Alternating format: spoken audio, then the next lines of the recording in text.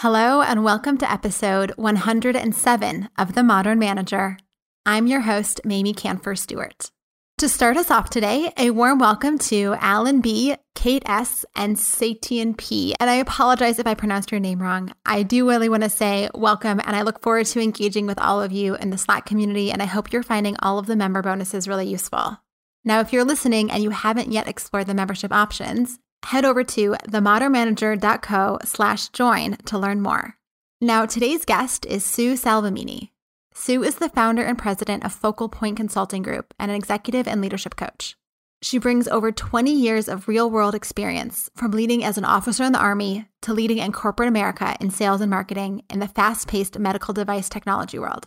Sue and I talk about leading yourself and others, aligning your leadership style with your core values, and how to talk with your team members in an authentic way to get them to give you honest feedback. Now, before we get into that conversation, I need to give a fair warning. Sue and I recorded this conversation during the first week of March, before the coronavirus pandemic hit the U.S. in a serious way. At one point, Sue references an activity that involves imagining a funeral, and I recognize that that may be a sensitive subject or a triggering topic for some listeners right now. That being said, when I re-listened to the conversation, the revelation and clarity that comes from this particular activity that she's describing is so important, especially right now when we're all trying to navigate and figure out how we want to show up in this moment. So I've decided not to edit it out. But if that feels like a little too much for you right now, then I suggest that you maybe skip this episode and come back to it in a few weeks or months when that concept doesn't feel so tender. Instead, maybe check out a previous episode that you skipped, or scroll way back and find an earlier episode that you haven't heard, because there's a lot of oldies but goodies. Okay, so that is my disclaimer. If you're still here, I'm excited to share with you. Here is my conversation with Sue. You're listening to The Modern Manager, a podcast dedicated to helping you be a rock star boss with a thriving team. Whether you're looking to upgrade your meetings, cultivate your team, or grow as a leader, this podcast is for you. Now here's your host, Mamie Canfer-Stewart. Thank you so much for joining me today, Sue. I am really excited to have this conversation, mostly because we just spent like 15 minutes chatting and you have some amazing stories in your life. And I'm excited for my listeners to hear from you and hear some of the learnings that you've had along your journey. Thanks, Mamie. I'm equally excited. So let's start with, a super fun, big, crazy question, which is, what is leadership? So the $1 million question, and I would say for everyone you ask, you would probably get a different answer. For me, I define leadership as your ability to impact and influence those around you, starting with yourself. So that was a very short and succinct answer, which I really appreciate. But I'm wondering, how is that different from other definitions of leadership, or kind of why did you choose this particular definition?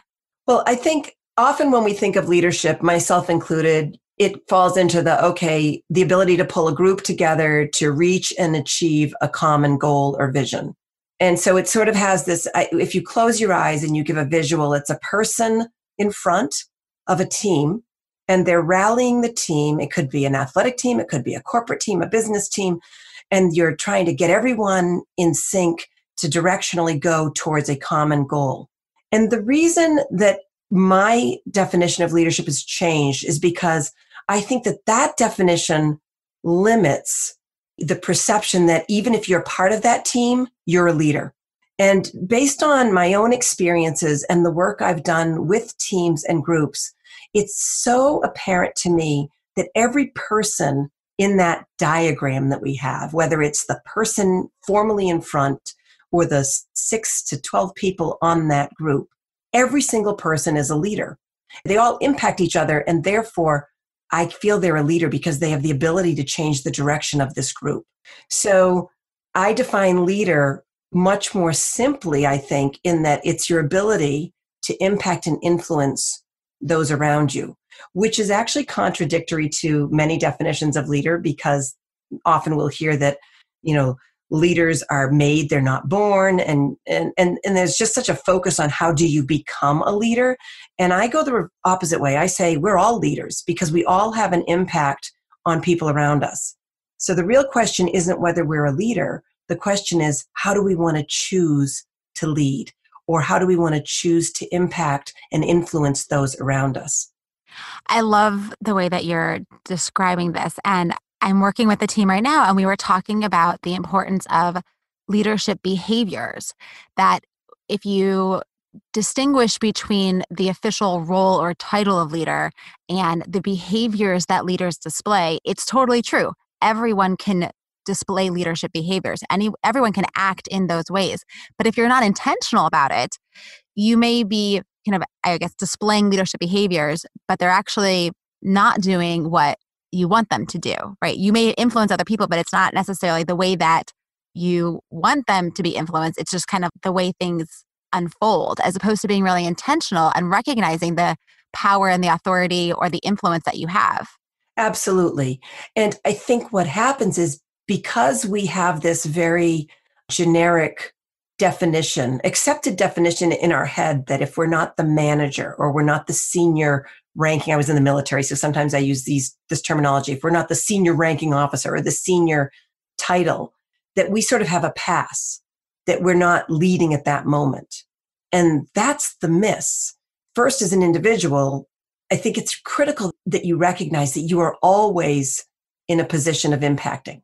Second, as a leader that has a formal title, it's important that you recognize that regardless of whether it's the people that report directly to you or you as a part of a team that reports to another higher level, there's always an opportunity to influence and to not miss those opportunities and sit passively in the meeting or sit passively in the direction as a bystander.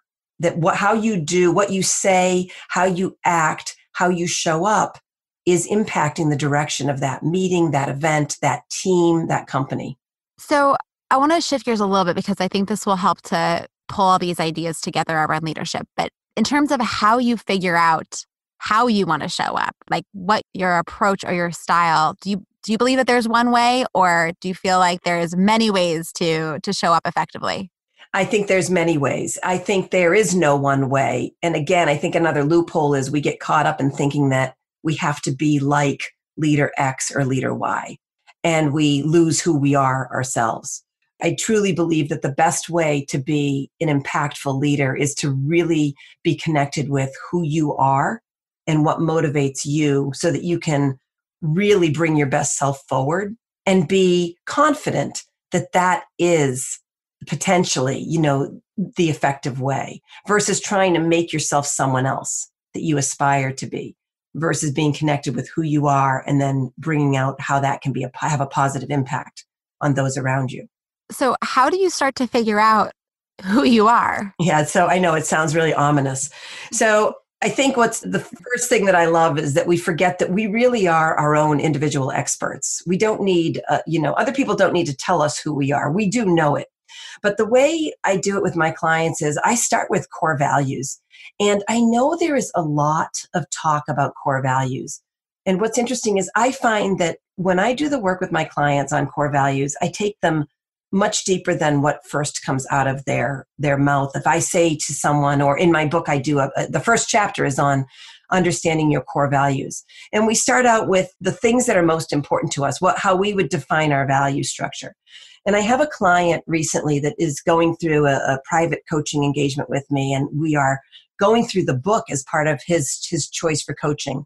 And just in the first chapter alone, as he explored his core values, as he identified the things that defined him, that he would have said defined him: achievement, development, integrity, honesty, just sort of these elements, he was very concerned that family didn't come out in his core values because he's a family man. And then fast forward as we went to deeper exploration. So some of the way I bring people forward is I go through a list of values and they circle what resonates for them. And then another way I do this is I have people fast forward to their funeral and reflect on what they want people to say or what they think people would say at their funeral. And what's interesting is when this client did the funeral approach, he found that what he hoped people would say about him, none of the prior exercises of what was important to him came up. And so the big moment for him was, and I asked him, I said, so what is this telling you? And he shared that I have aligned my life with things that I thought were important to me, but at the end of the day, they're not truly my core values. my core values were represented from the depth of discovery I had in this last exercise. And the real moment for him was he said, everything about my life has changed as a result of doing this exercise. Because Wow. I recognize that my values, I have very easily, said, oh, these are my values, which many of us do. But it wasn't until I took the time and just sort of had this communication with you to ask these questions and keep challenging my values and did the exercise that everything became so crystal clear.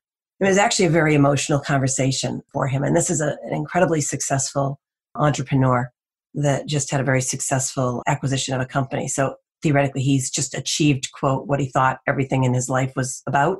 And he had this big aha moment as he went through the exercises and really got aligned with his values, that they weren't anything he thought they'd been, and that actually he'd aligned himself with for years. So where am I going with that? I think that core values, we can very quickly go through exercises or lists of what we think we value. And it's through a little bit of a deeper reflection that we can really uncover what's important. The greatness in that is when we get crystal clear on what truly is our values, everything about our perspective in how we're showing up at work, how we're leading ourselves, how we're influencing others, how we are being influenced by others changes. And the way it changes is we become crystal clear at a deep level of what's important to us. And the liberation and the freedom that we feel in our existence is profound, which allows us to just find immediate fulfillment and success. I don't always like to use that word because there's a lot of stuff that goes with that word, but with where we are. And it just helps our vision become that much clearer with what we're trying to do moving forward in our work, with our relationships, in our goals and aspirations. So I can imagine how that activity would be really illuminating. And I'm sitting here in my own head being like, don't get distracted by trying to imagine your funeral right now, because I really want to go and do that activity now. But I'm wondering, when it comes to showing up as a manager, if there are certain core values that are kind of critical for the job, critical to be effective. Is it possible that your set of core values would actually not serve you well in that kind of role? I passionately believe that you can find alignment, and this will probably not settle well with many people, but I believe you can truly find passion and alignment with your core values in just about any role you have. But one value that I find that consistently helps managers help their team align with their own values in the team is, as a manager, to have the ability to be genuinely curious about what makes their team and the individuals on their team tick. So in other words, really craving to understand what motivates and inspires each individual team member from a position of curiosity. So as a manager, so the reason I love this exercise for my clients and my teams is, first of all, when you get the process down as to how to uncover your own core values, the way that transfers to you as a manager is it allows you to lead others by providing space for them to be open about what's important to them. And then from a motivation perspective, when you understand what motivates your team members, you can then bring out the best in them. And I'll give you an example of this. So I was a part of a sales team. Early in my career, I had a manager that was really good at this. And what one would think in a sales role is that every sales representative is motivated by their commission check, right? If they hit their forecast or their quota, they will receive a great commission check. So the assumption often in sales is that salespeople are motivated by money. And if you stopped there, he would have missed the biggest motivator for me. So coming from the military, as a junior officer, my job in the military was to make my senior ranking officer successful. And that motivated me. So as a team, we had to accomplish the mission in the military that our company, it was called a company as opposed to a battalion, was going after. So I was highly motivated to always be doing whatever I could to make my boss, for lack of any other term, show up and be successful. So fast forward into the corporate world, I have a manager, and here we are at the end of the month. Now, if he called me and said, Sue, I need you to close XYZ because that's going to give you an incremental commission check because you'll be over your forecast by 12%. So that means your paycheck's going to be X thousands of dollars. When he did that, that didn't motivate me at all. I didn't have that gumption to go out in the last 24 hours of the quarter and make more sales. But when he called me and said, Sue, we as a team are missing our quota and you've got the relationships and I want us as a team to go over so that we as a team and I can reach my goals. Can you help me out? Can you pull a couple more sales out? Can you go to anyone that you think would throw in an order that they're going to do next month, this month? Mamie, I would get on that phone and I would make it happen every time because I knew if I could achieve this, I would help him as our division manager and us as a team win. So by him knowing what motivated me, I was much more productive. I had major passion and I accomplished it because what motivated me was producing for him and for the team. But if he focused on that it would help me earn a couple thousand more dollars that month, that didn't drive me to go push myself. So this is one of the things I love about managers who are thoughtful about how they approach each of their team members, right? That they may have their own set of values and what's important to them. And, they might find that teamwork or competition or something else is what brings them alive, but they don't impose that on their team members, right? They actually, as you're saying, they're curious and they get to know their team members and they want to understand them and they want to set them up for success in whatever way that needs to happen by changing their own behavior. Yes. It's about, I grew up in sales and we're all in sales in some capacity. And the thing I love about sales is I never considered sales as selling something to someone. I just considered it as finding a solution to provide for the client. What do they need? What's missing? So when you think of a manager and a team member, it's really the same relationship. You need to understand what is it they need, what invigorates them, what inspires them. And one of the exercises that I do early in the book that I've written, which is I help people dig to how do you cut to the chase and find out what's important to people? And you can do this as a manager. You literally can ask your team members, what? And usually it's the extremes. What frustrates you the most about working with me? I mean, that's a real between the eyes question, right? Mm-hmm. What do you like the most? You go to the extremes because it's in the extremes that we tend to be emotional beings. And it's in the emotion that we learn what values lie behind that. So whether you know anything about core values or the exercises that I even provide, if you can learn to genuinely ask for these extremes, tell me about a time that you were super frustrated. And maybe if you're a new manager coming into a new team, what's frustrated you the most about your job? And then the next question is, what about that is frustrating to you? And here's an example. We have too many meetings. What is it about that that's frustrating? Well, we repeat the same things every time in our meetings, or they never start on time, right? So you're starting to get more and more. We tend to take the first answer as the answer. And I had a rule in sales. I would always ask my clients 3 questions before I would say anything. And it taught me to listen. It actually taught me to be patient and listen and seek understanding. It's no different with people. What frustrates you the most? What is it about that that's so frustrating? How would you design it differently? And as you're asking these questions, 2 things are happening as a manager. 1, you're starting to learn what resonates for your team member. 2, you're demonstrating that you care and you're curious to really uncover and learn. And 3, you're getting data so that now you have material so that you can try to respond by creating a communication structure or an environment that's going to be positive for this team member. And you're going to do that times 5, 6, 7, however many team members you have. And each person is an individual, and that relationship you're creating with them is personal and slightly different. But you're learning the very core elements that you're going to need to help bring the best out in that person. And they're learning that you care deeply about that, which then nurtures a loyalty and a sense of I can communicate with him or her because they care.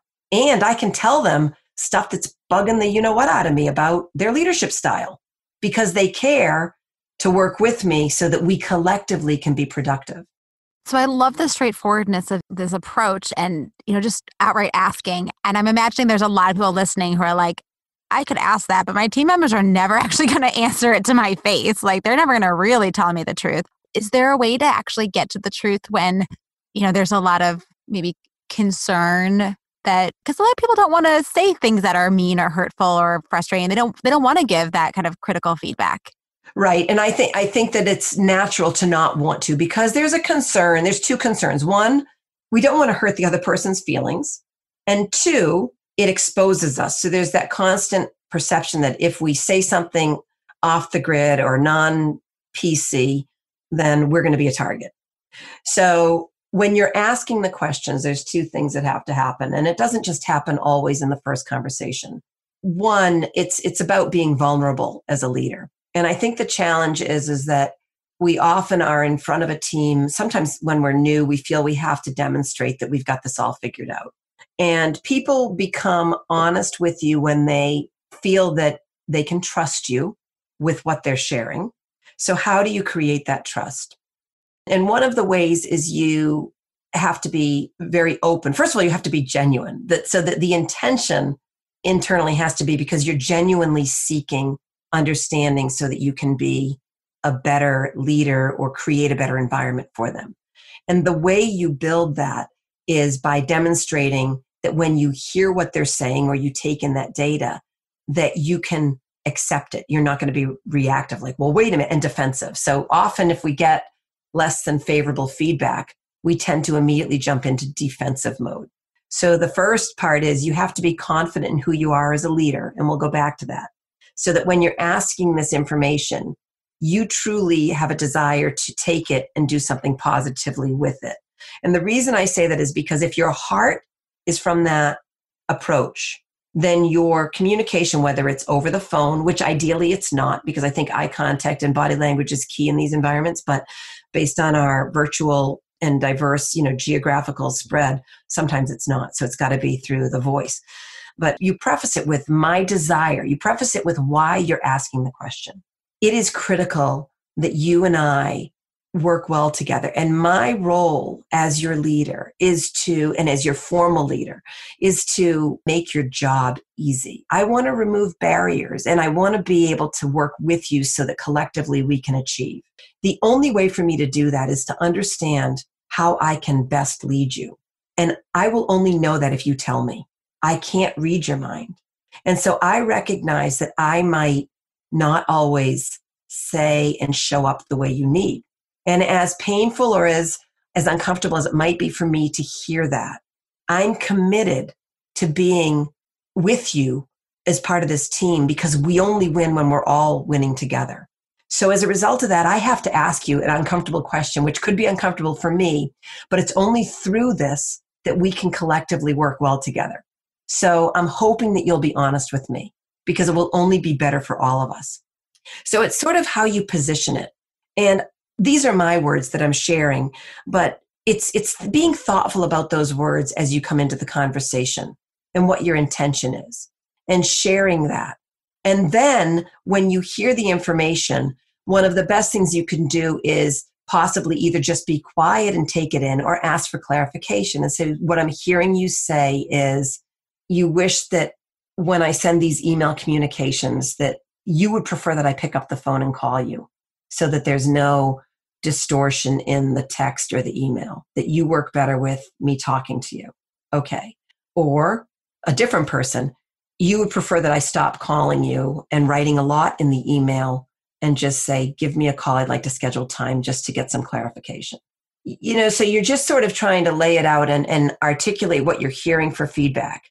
And then taking it to heart and trying to implement it. It sounds so practical and so compelling. Like when you were describing why you want feedback and how it's going to help, I was like, yes, I want to give you feedback. It suddenly shifts the conversation from being, let me sit down and ask you a question in which neither of you really want to have this conversation, to this is actually about you. This isn't about me. Like I'm going to change my behaviors, but it's really in service of you. And that is such a beautiful thing that not enough managers do. So I think, if you really want to break it down, there's two things. One is being able to share with the individual the reason for this, creating this communication and what's in it for them. I'm seeking this. I will make myself vulnerable because I value your development, your fulfillment in this role. Like, I want you to be happy in your work. You're critical to our team. You're critical to me individually. You're sharing with them why, and let's take the manager that's never done this. Okay. And it's so funny because some of my clients will come to me in a coaching session and they'll be talking about challenges they've had. And it's often with people because people is our business. And my first question is, what do you think they might be thinking? And then the next thing is, so what have you done to really get face to face and ask them this? And it's the typical default. Nobody wants to do it. Mm-hmm. So you go to let's say your style has never been to be this way. And it seems a little bit too up close and personal. This is too off the grid. So let's go back to, maybe it doesn't have to be this. I use the word fluffy sometimes, but maybe it doesn't have to be this, let's all group hug. Maybe it's, let's be practical. And I'm a very results driven individual myself, and I was always results driven as a formal manager. Look, here's the bottom line. I'm looking at our team and I'm looking at directionally our goals. And I feel that there's just some misses. We're not hitting our numbers. I don't feel our communication as a team is great. And I recognize that maybe I, as your leader, am not giving you the resources or the space to show up and be your best. So I need to have a conversation with you because I feel that I need to be doing better in my role. And for me to be doing better in my role to help all of us achieve these numbers, achieve this goal, achieve this project, and meet these deadlines at a much better pace, I need feedback from you. As uncomfortable as it is for me, I need you to tell me. I need direct feedback from you. I'm not going to yell at you. I'm filing this because if I'm better, we're going to do better. I'd like to think that everybody's going to be happier, and we all spend a lot of time at work. So let's get to the nuts and bolts about this, because I feel as a leader, I have areas to develop in. So you're doing this before a formal 360, depending on what type of company you're in. You're basically doing your own 360. This is such a great kind of alternate version, right? So like you just laid out two different approaches that can work for two different styles of people or two different preferences or different situations and relationships that they have with their team members. And I could even imagine that the same person might sit down with one of their team members and give that kind of softer approach, and then sit down with another team member and use that straightforward approach because they're thinking about what's the other person going to respond best to. Yes, absolutely. And I think the other element that is often forgotten as we perceive, now I'm sitting in the seat of evaluating our bosses, right? And we think they're up and through our stuff. And I have a client right now that's in this space and highly successful. And so she is a manager of a team. And then also she is one of 6 managers that are part of, so the next tier up. And her direct supervisor is always up and through her stuff lately. And she's really struggling with this. And so after a lot of the coaching call, I paused, and everything that was coming through was what this particular manager was doing and showing how he was showing up for her. And what's funny is then they finally had this conversation. And this is something critical because sometimes the manager might not come to you from a position of vulnerability. And this goes back to my initial discussion about what a leader is. So she took it in her own hands to talk up. Now this is up to her manager.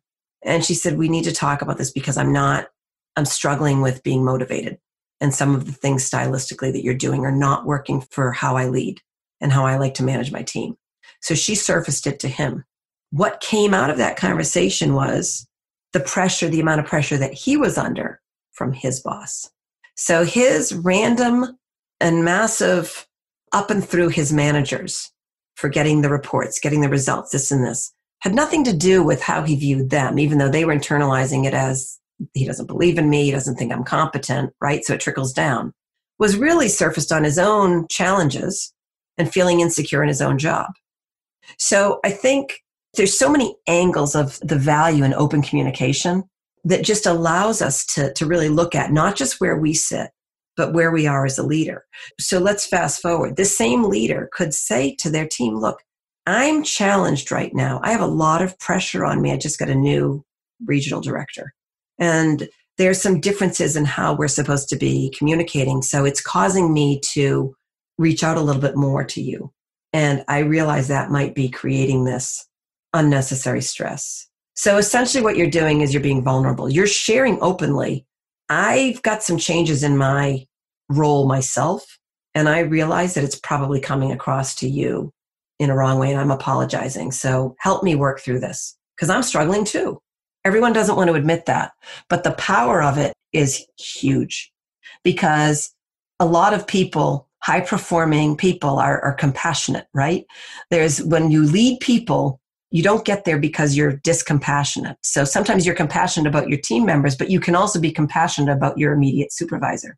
So it's okay to be vulnerable and say, look, you know what's flying right now. And I'm not leading as well as I'd like to. So let's have a conversation so that I can take some time and not unravel all that we're working towards. So we have to switch gears because we're running out of time. So can you tell us about one of the rockstar managers that you had the privilege of working with and for, and what made that person so great? Yes, I have to say unequivocally, I've worked for many rockstar managers. But when I think about, what's contributed to my career development and my career growth over the years, I just go back to one of my first managers, and it was when I worked at Johnson & Johnson.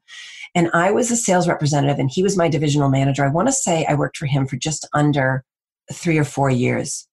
And the one thing that he did unequivocally that taught me as a leader, a critical element that I then adopted, he invested in my development. He allowed me, he connected with what my career goals were. He reviewed very openly my strengths and my weaknesses. It was part of our dialogue every time we worked together, which was monthly. And he worked with me to create a very strategic development plan so that I could continue to hone my skills, become a stronger individual contributor, and to become a stronger leader. And that was the core of our relationship. And so he was open when I screwed up. He let me fumble. He would put me in charge of small tasks and worked me through sort of this, small tasks, small risk to larger tasks, larger risks, even knowing that I might not do it perfectly. And he gave me that space to do it, and he invested in me. And as a result of him investing in me and having very bold and candid conversations, both when things were going well and when they weren't, I was incredibly loyal to him. I was dedicated to performing well for him and the team, even though I knew he was essentially preparing me to leave his team. And there was something about his belief in me and his commitment to what was important to me, which was growing and taking on roles of more and more greater responsibility, that I was infinitely loyal to him. I would work with and for him anywhere. And there was a mutual respect as a result of that. So it was his investment in my development and active engagement in helping me create a development plan and always working on 2 development objectives every 3 to 6 months to help me grow as an up-and-coming leader. Amazing. And where can people learn more about you, Sue, and your work? They can find me on my website, which is focalpointinc.com, and that's point with an E. So focal, Focal, point, Pointe, Inc, Inc.com.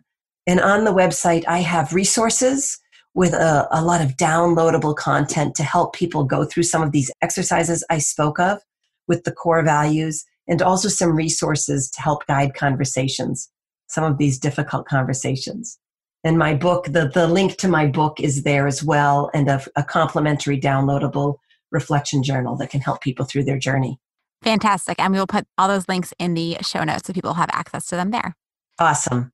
Thank you so much for this conversation. Thanks, Mamie. Thanks for giving me the time to hang out with you and all of your listeners.